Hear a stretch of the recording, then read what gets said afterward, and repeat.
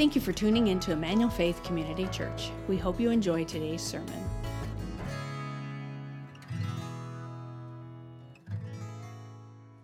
Well, good morning, Emmanuel Faith. My name's Ryan. I'm one of the pastors here, and it's just a joy to have you with us. And if you're joining us online or over in the chapel, I want to say a special welcome to you also. Do you have a favorite Christmas cookie? Anyone?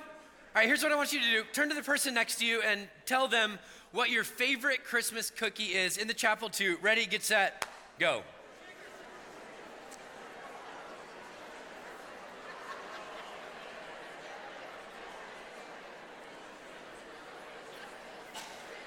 All right, wow.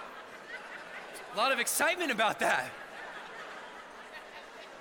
Well, since you asked, let me tell you my favorite Christmas cookie. It's a cookie that my grandmother made and my mom made, and they're called farina bonbons. They're made with like cream of wheat, and they have cream cheese frosting on them and sprinkles, and they're just absolutely delicious. And the day after Thanksgiving, we were decorating our house, putting up our tree, and gonna watch some Christmas movies. And so my sweet daughter offered to make the first batch of farina bonbons this year.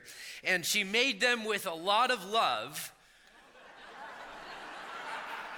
but she forgot to put powdered sugar into the dough. And so, the cookies, when they came out of the oven, they were starting to crumble, and they didn't quite pack that same punch that they normally do. They tasted a little bit more like a cracker than they did like a cookie.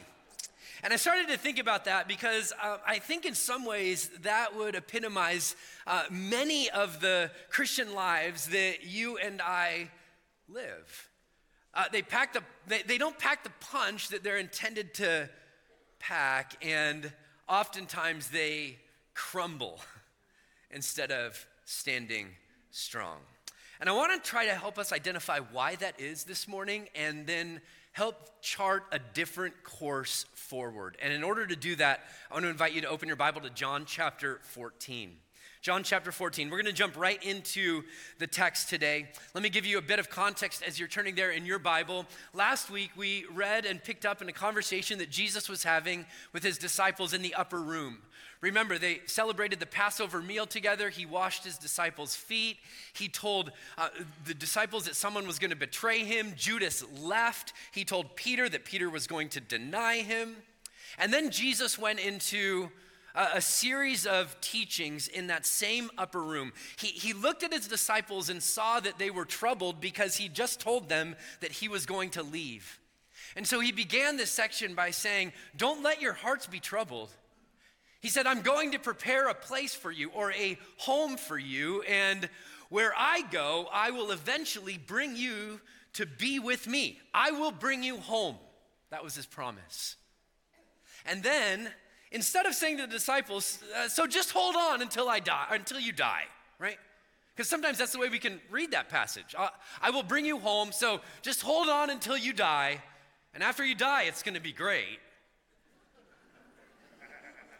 Jesus said, no, I have a plan for you before you die, in addition to having a plan for you after you die. Somebody say, praise be to God. He said, "Truly, truly, I say to you, whoever believes in me will also do the works that I do, and greater works than these will he do, because I am going to the Father. So whatever you ask in my name, this I will do, that my Father may be glorified in the Son. If you ask anything," everybody say anything, "in my name, I will do it." It's that anything and whatever that just sort of gets me caught up. Anybody else? It seems so definitive. And it seems as though Jesus imagines his disciples calling out to him to do the miraculous in their midst. Now, I imagine if you're the disciples at this point and you hear this, "You'll do greater things than I," you might start to look around the table and you might start to go, well, like we've got Judas as a part of our clan. We've got betraying or denying Peter as a part of our clan. Like David had his mighty men, but Jesus, have you seen us?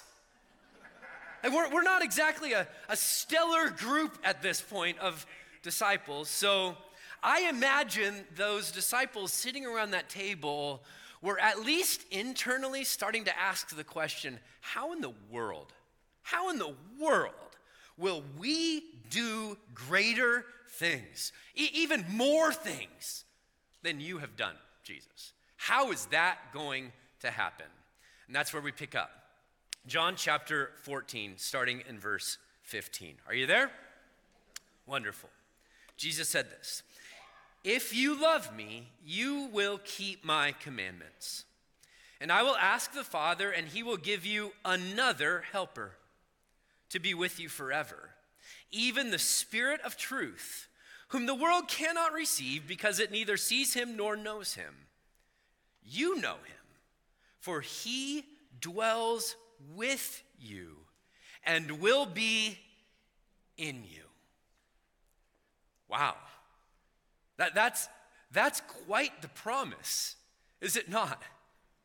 So the short answer to how will the disciples do greater things than Jesus is he's sending his Spirit. That's how. Now, in these short few verses, there's a number of things that Jesus teaches us about the nature and character of the Spirit who lives within each one of us. Let me show you 4 things that he teaches in these verses. Number 1, Jesus tells us that the Spirit is asked for by the Son and given by the Father. Now, if we have anything we ask in his name, is it safe to assume that Jesus has anything he asks in his name? Come on. Yes, so if Jesus asked the Father to send the Spirit, can we have confidence that he did in fact send the Spirit? Okay, wonderful, great.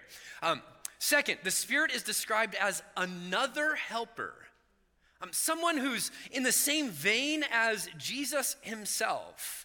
That word helper in the Greek is the word paraclete, and it could be translated advocate. It is in some translations. It could be translated advisor. It could even be translated as friend, But notice that it's personal. Someone who's gonna come and who's gonna support you, come alongside of you, encourage you in a very personal way. Third, Jesus told us that the Spirit would be with us forever.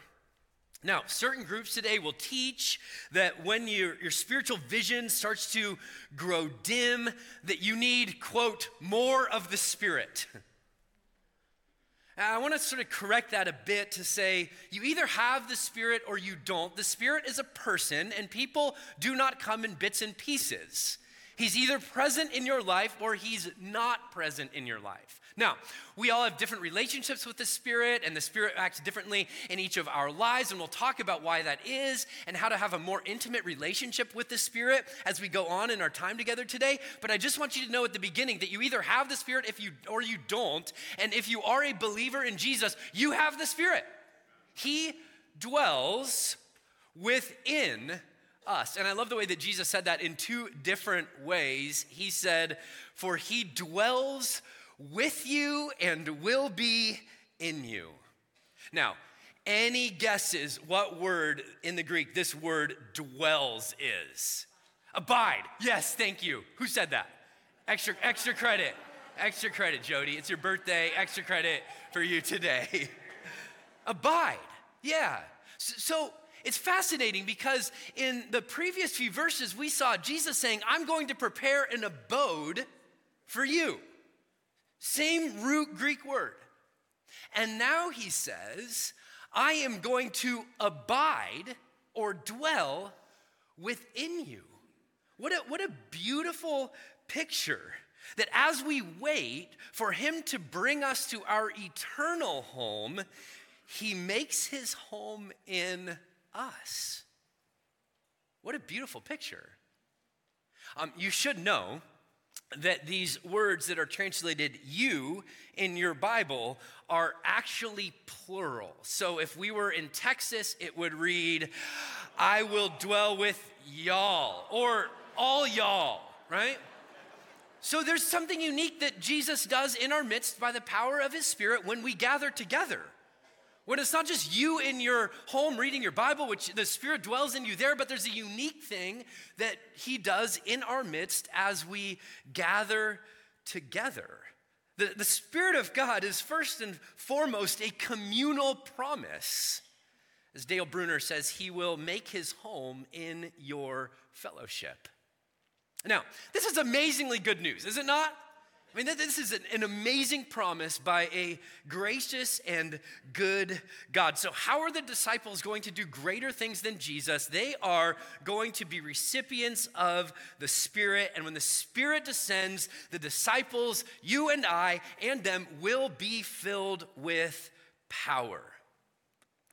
Now, it strikes me that even after spending 3 years with Jesus, hearing him teach, walking with him along those dusty roads in Judea, having closed-door conversations with him where they go, hey, can you help us understand that? Or, we really don't get that. Or, what was it like in heaven before you came here?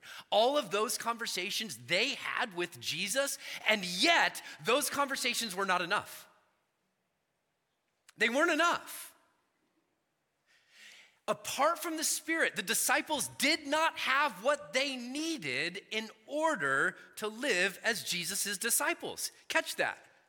He would not have sent the Spirit if they already had all they needed. So let me propose to you that if the disciples who walked with Jesus for 3 years, who heard him talk, who were able to hug him and put their arms around him and look in his eyes and know his love in deep and very meaningful ways, personal ways, if it wasn't enough for them to see Jesus, walk with Jesus, hear Jesus, if that wasn't enough alone, then maybe it's not enough for you either.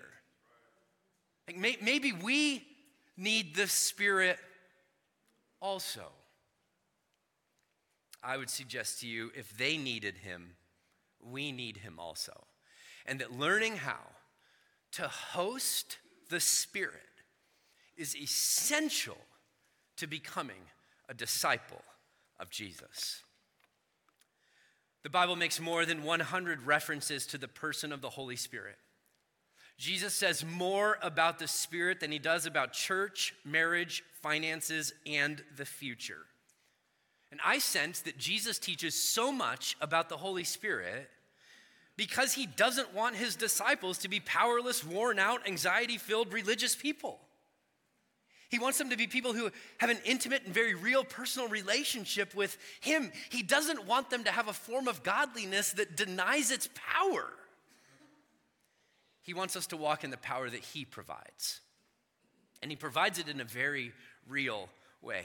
But I don't know about you, but sometimes it feels like the Holy Spirit can be a missing ingredient in the life of the church. This is the way A.W. Tozer put it. He said, if the Holy Spirit was withdrawn from the church today, 95% of what we do would go on and no one would know the difference. If the Holy Spirit had been withdrawn from the New Testament church, 95% of what they did would stop, and everybody would know the difference. Now, if he's even partially right, how in the world does that jive with what Jesus just said? I'm leaving, but I will send a paraclete. I will send a helper. How in the world does it jive? If Jesus is true to his promise, which I believe he is, yes? Why in the world, if we have the Spirit of God living in us and if he dwells among us, then why in the world do we not sense his power in the way that most of us intuitively know that he's designed us to experience it? Let me ask it like this. If the Spirit is promised by Jesus and he doesn't come in bits and pieces, then why do some Christians lack the Spirit's power in their life? If he's in us, shouldn't we be experiencing more of him?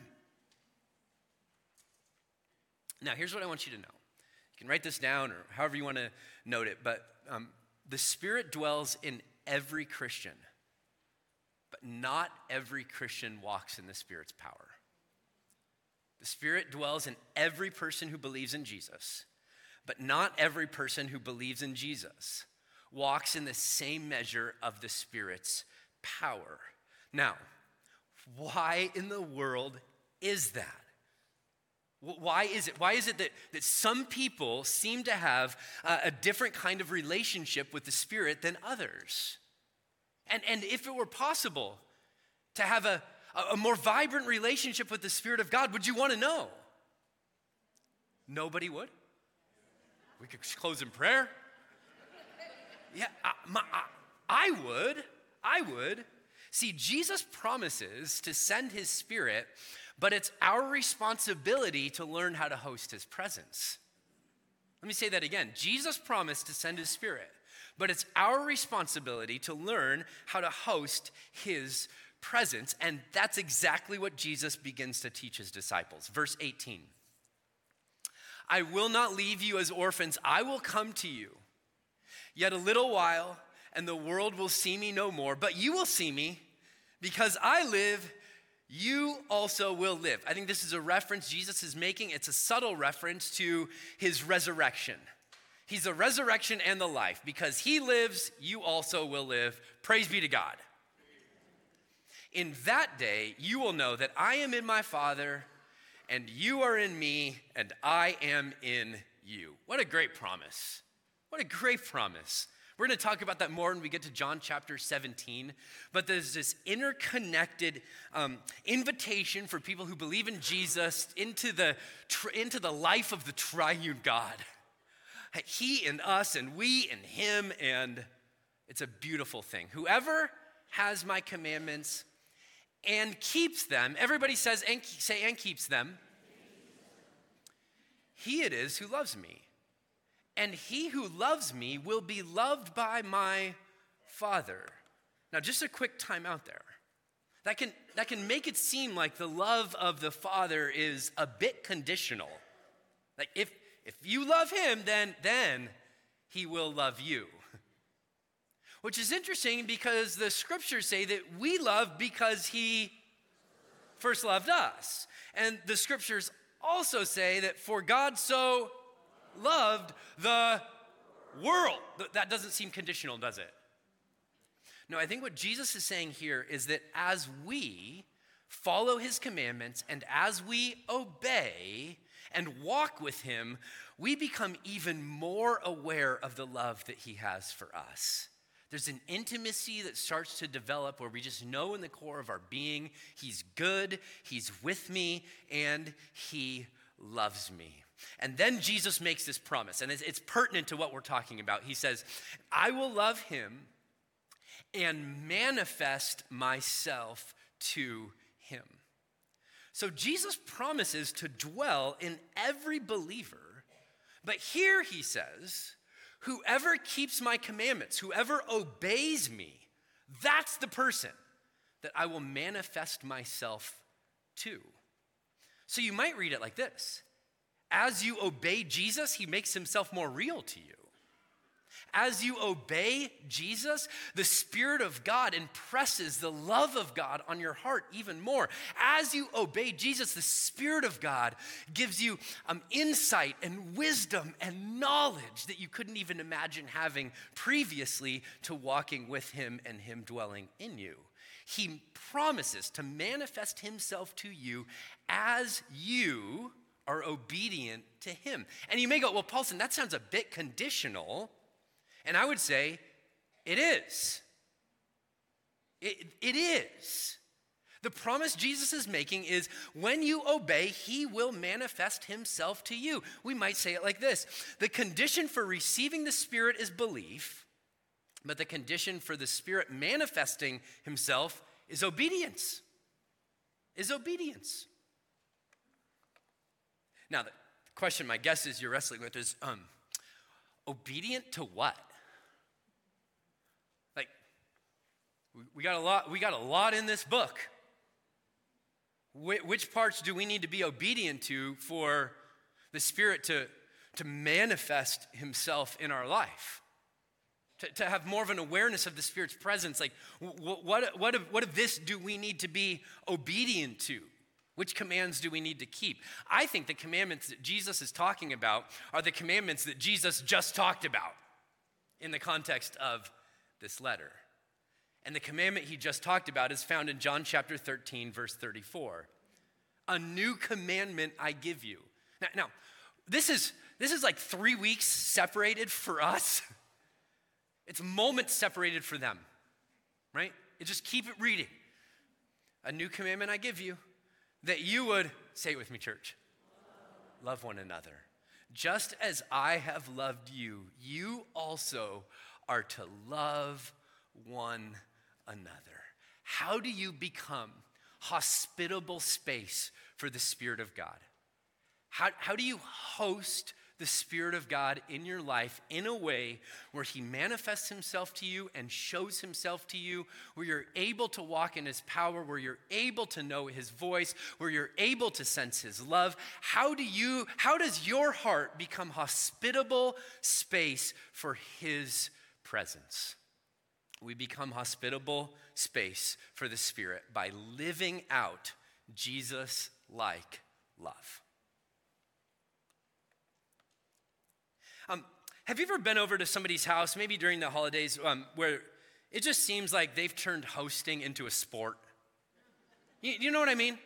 Like they spent hours on Pinterest getting ready for your arrival, and you walk in and you're like, there's no stone has been left unturned.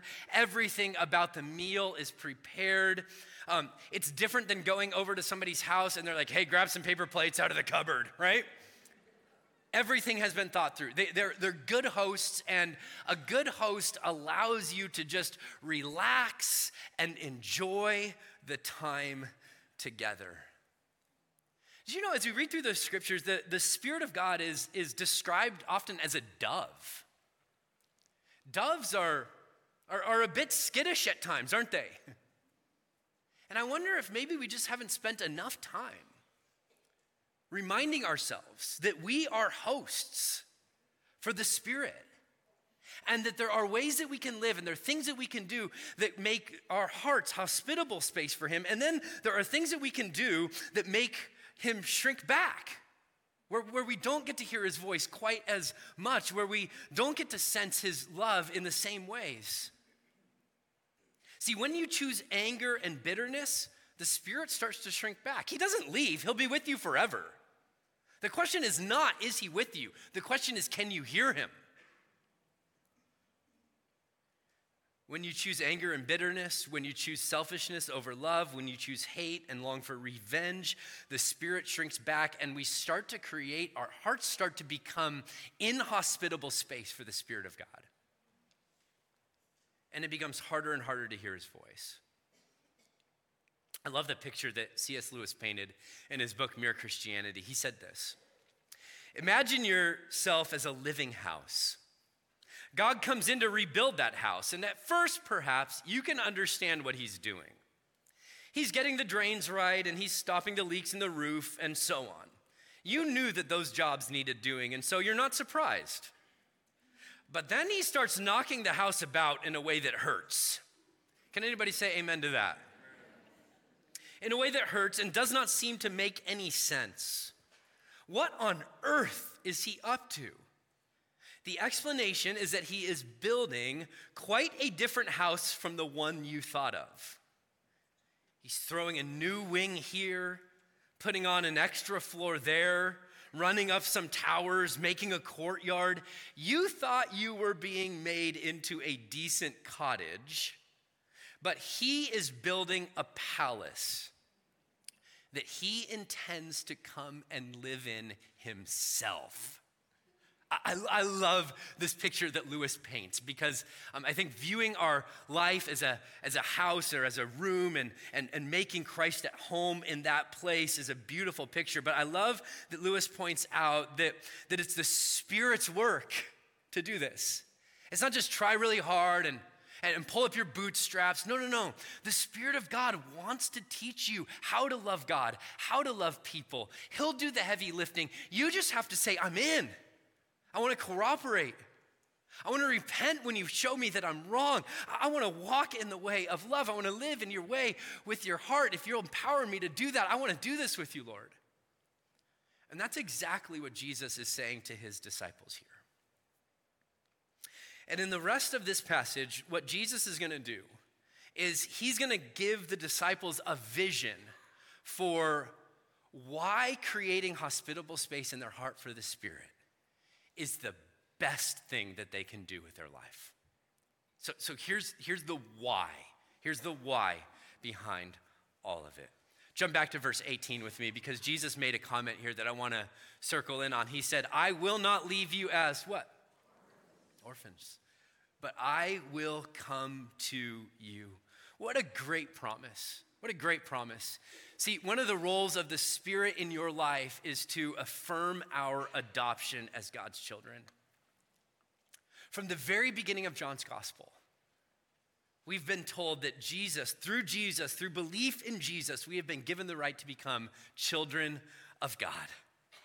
And here we see how that promise starts to take root in our lives.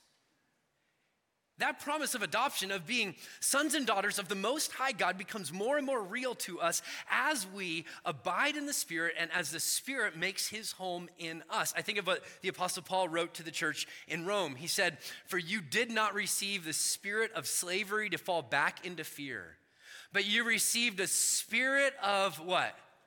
Of adoption as sons and daughters, by whom we cry, Abba, Father. So the Spirit of God working in our life creates in us a longing for God, and it creates and stirs in us a knowledge that God is indeed our good Father.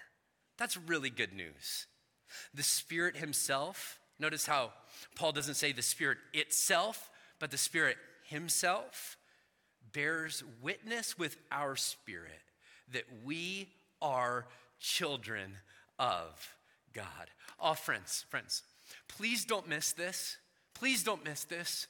One of the ways that God intends for you to walk in freedom and not in slavery is by placing his Spirit inside of you that reminds you on a daily basis that you are a child of the Most High God.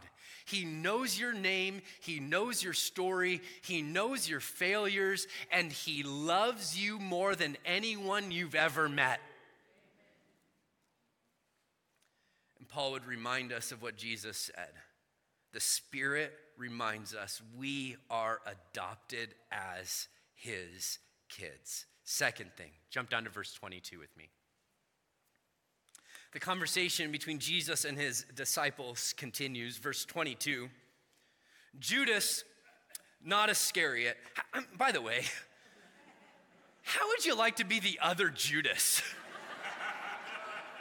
Every time they mention you, you're like, not that Judas, right? I'm the other Judas. If only my parents could have named me Bob then. Judas, not Iscariot, said to him, Lord, how is it that you will manifest yourself to us and not to the world? That's a really interesting question. How is this going to work? And Jesus answered him, if anyone loves me, he will keep my word. There it is. If you love me, you will obey me. That's verse 15. He just said it again. And my Father will love him, and we will come and make our home. Any guesses which word? Abode. We will make our abode with him. Whoever does not love me does not keep my words. And the word that you hear is not mine, but the Father's who sent me. Now, Jesus' answer to the question that's asked of him, like, Lord, what about the world? Like, what about everybody else? The people that aren't seated around this table and the people who don't believe in you? Like, are you going to show yourself in the same way to them? Because it certainly seems like the Spirit only comes upon those who believe, and then there's a cultivated awareness in those who obey. So what about people who have never heard of you? What then? I think that's the question that's being asked, and Jesus' answer is a bit elusive, but I think this is what he's saying. I think Jesus is saying, I'm not going to manifest myself directly to the world in the same way I do to you, obedient disciples. But as you obey my command to love, I will go with you and I will be in you. And I will reveal myself to the world through you. through you. Now, this is a reiteration of what Jesus said in chapter 13, verse 35, when he said, by this, all people will know. By this, by what? By loving one another, by living in agape, Jesus-like love. By this, all people will know that you are my disciples if you have love for one another. And now we see that the Spirit is the one empowering that love, and the Spirit is the one who communicates the fact that He is the Messiah and He is the Christ. As we love, other people know what God is like. And what Jesus is telling the disciples here is that the Spirit will empower our witness. We love and He inhabits. And then it's as though Christ is making His appeal through us. That's 2 Corinthians chapter 5, verse 20. Now there's a lot of talk in our world about the church, quote unquote, losing ground. The Atlantic ran an article a few months ago that said 40 million Americans have stopped attending church in the last 25 years. Let that sink in for a moment. 40 million Americans have stopped attending church in the past 25 years. That's something like 12% of the population. And it represents the largest concentrated change in church attendance in American history. Now, just to be clear, not all of these people are walking away from Jesus. And there's a number of categories that sociologists and people who study these things are sort of thinking within. There's a growing population of nuns in our culture, not N-U-N-S, but nuns, N-O-N-E-S. People who would say, I have no religious affiliation. None of it is where I would land. The others are dones, like people that have just said, I'm just sort of done with the church. And then there's people like me and maybe like you who are people committed to the bride of Christ and who've said, I believe that the local church is the hope of the world, that they're the vehicle that Jesus has chosen to get the good news of the gospel out.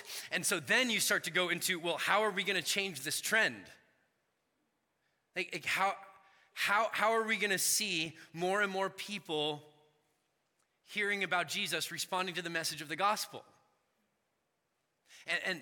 And then you go like, well, okay, what's it going to take? Like maybe on Christmas Eve, maybe we need to rig up like a zip line from the top of the balcony down to the stage, and maybe on Christmas Eve, like I could zip line in.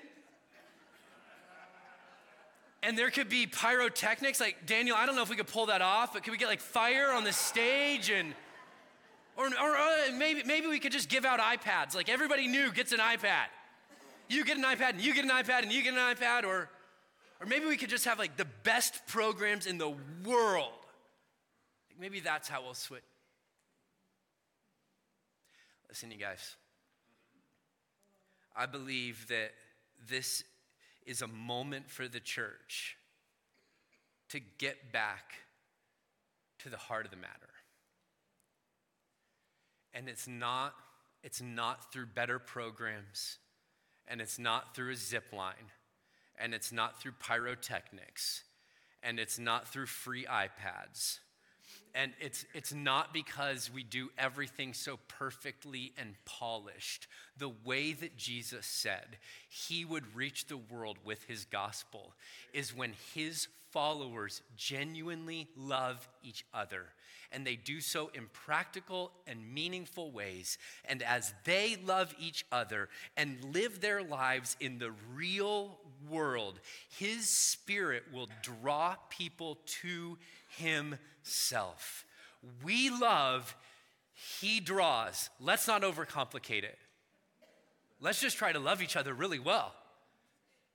Like think about some ways that you could do that even during this Christmas season. There's ways that you could love. And my confidence is that Jesus will draw people as you love. See, Jesus manifests Himself to the world through disciples committed to love. It's how He did it then, and it's how He does it now. He continued teaching, and He said this, "These are the things that I've spoken to you while I'm still with you, but the Helper," there it is again, the paraclete, the friend, the advocate, the Holy Spirit, whom the Father will send in my name. He will what? Teach you all things and bring to your what? Remembrance all that I have said to you.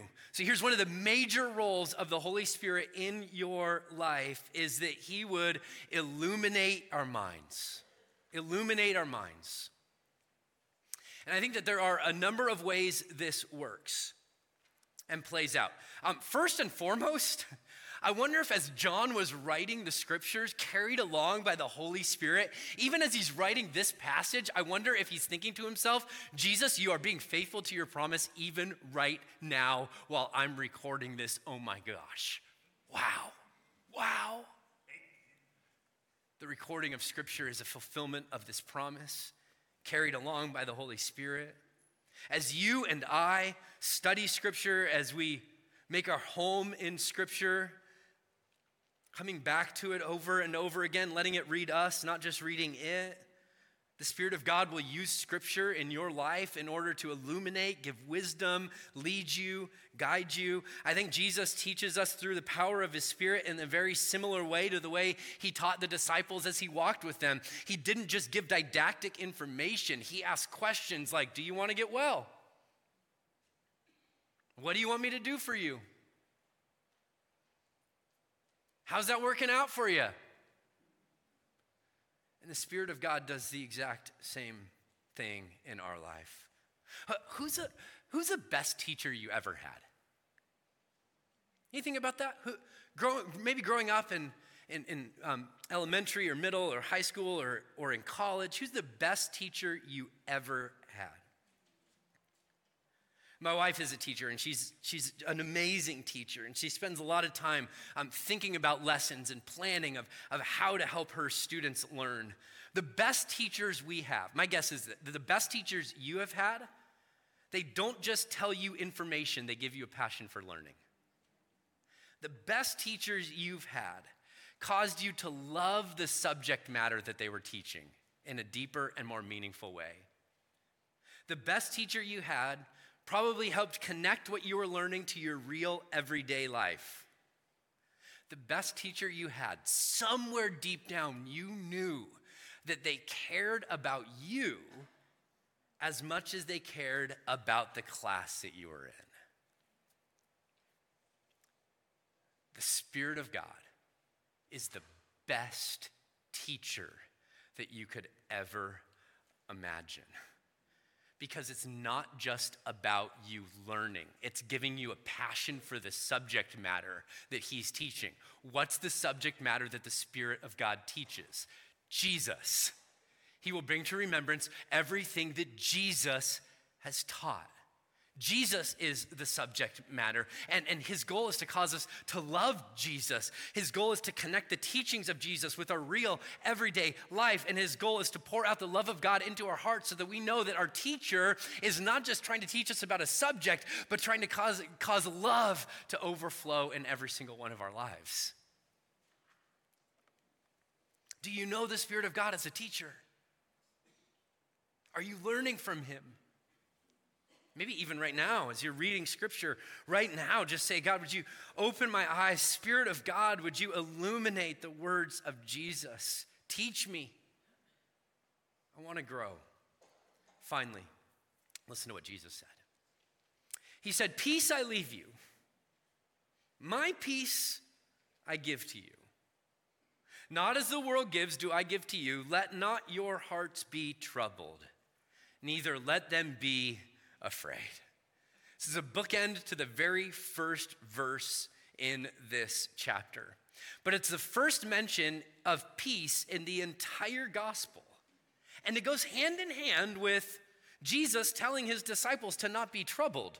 The first time he told his disciples to not be troubled, he said, I'm going to prepare a place for you and I will bring you there. Now he tells his disciples to not be troubled, and he promises that he gives the Spirit in order to make that a reality, not just because we're going home, but because we have power and love and insight in our lives right now today. The Spirit of God calms our hearts.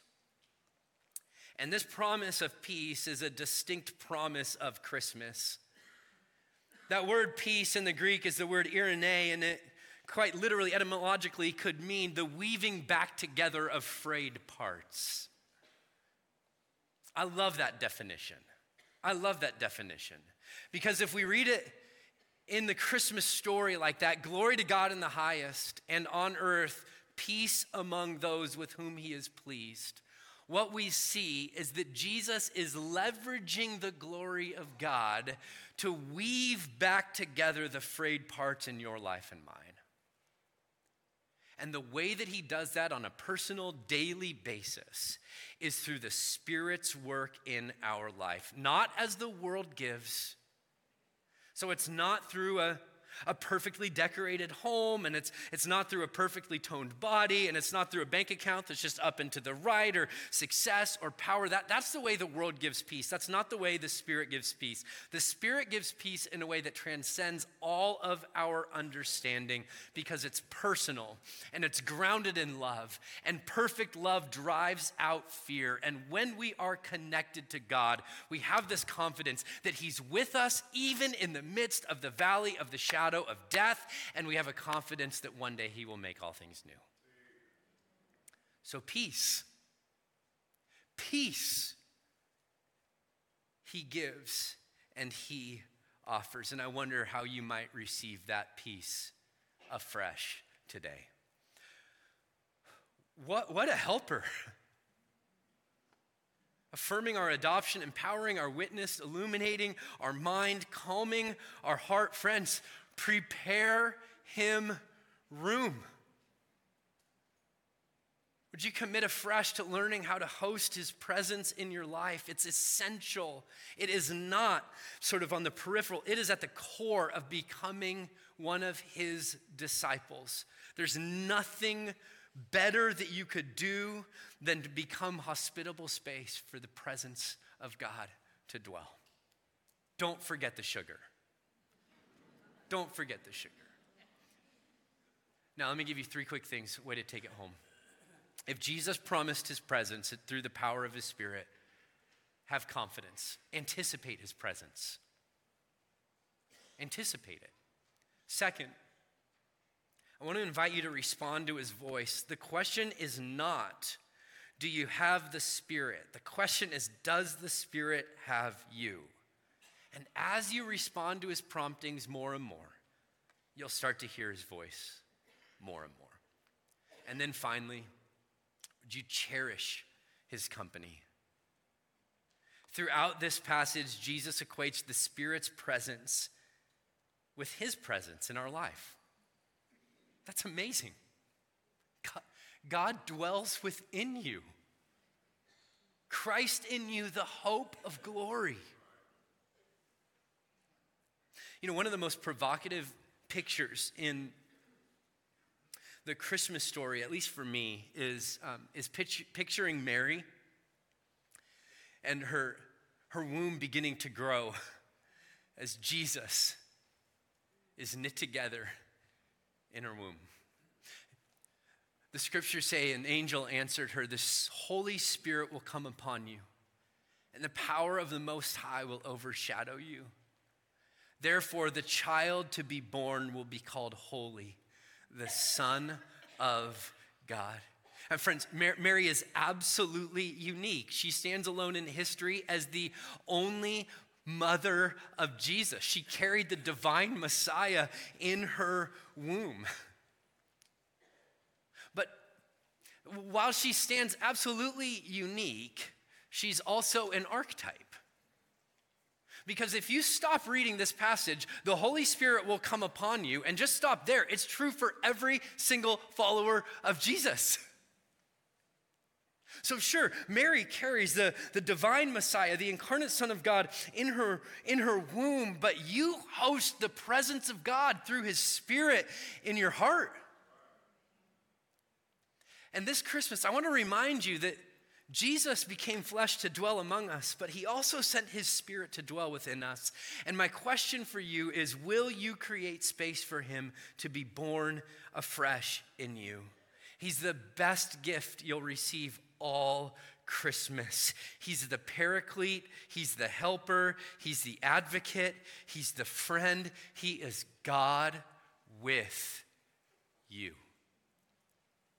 Will you partner with him to allow your heart to become hospitable space for him to dwell? Let's pray.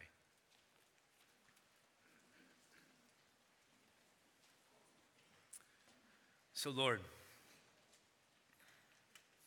here we are, anticipating your presence with us, saying back to you as you command us, we'll do our best to be obedient to you. And as we do that, we'll be on the lookout for the way that you manifest yourself to us, the way that you show us yourself in unique and fresh ways. And Lord, most of all, I pray that you would help us to become people who cherish your presence with us. Not just because of the gifts that you bring and the gifts that you deliver, but because of who you are. Because we love you. And because we are absolutely overwhelmed with gratitude that you would choose to make your home in us. So give us new spiritual eyes to see, a heart willing to respond, and then power as we walk with you. In Jesus' name, amen. Thank you for listening to our service. We'd love to have you join us in person. For more information about our church and service times, please visit efcc.org. If you would like to support the ministries of Emmanuel Faith, you can do so at efcc.org/give.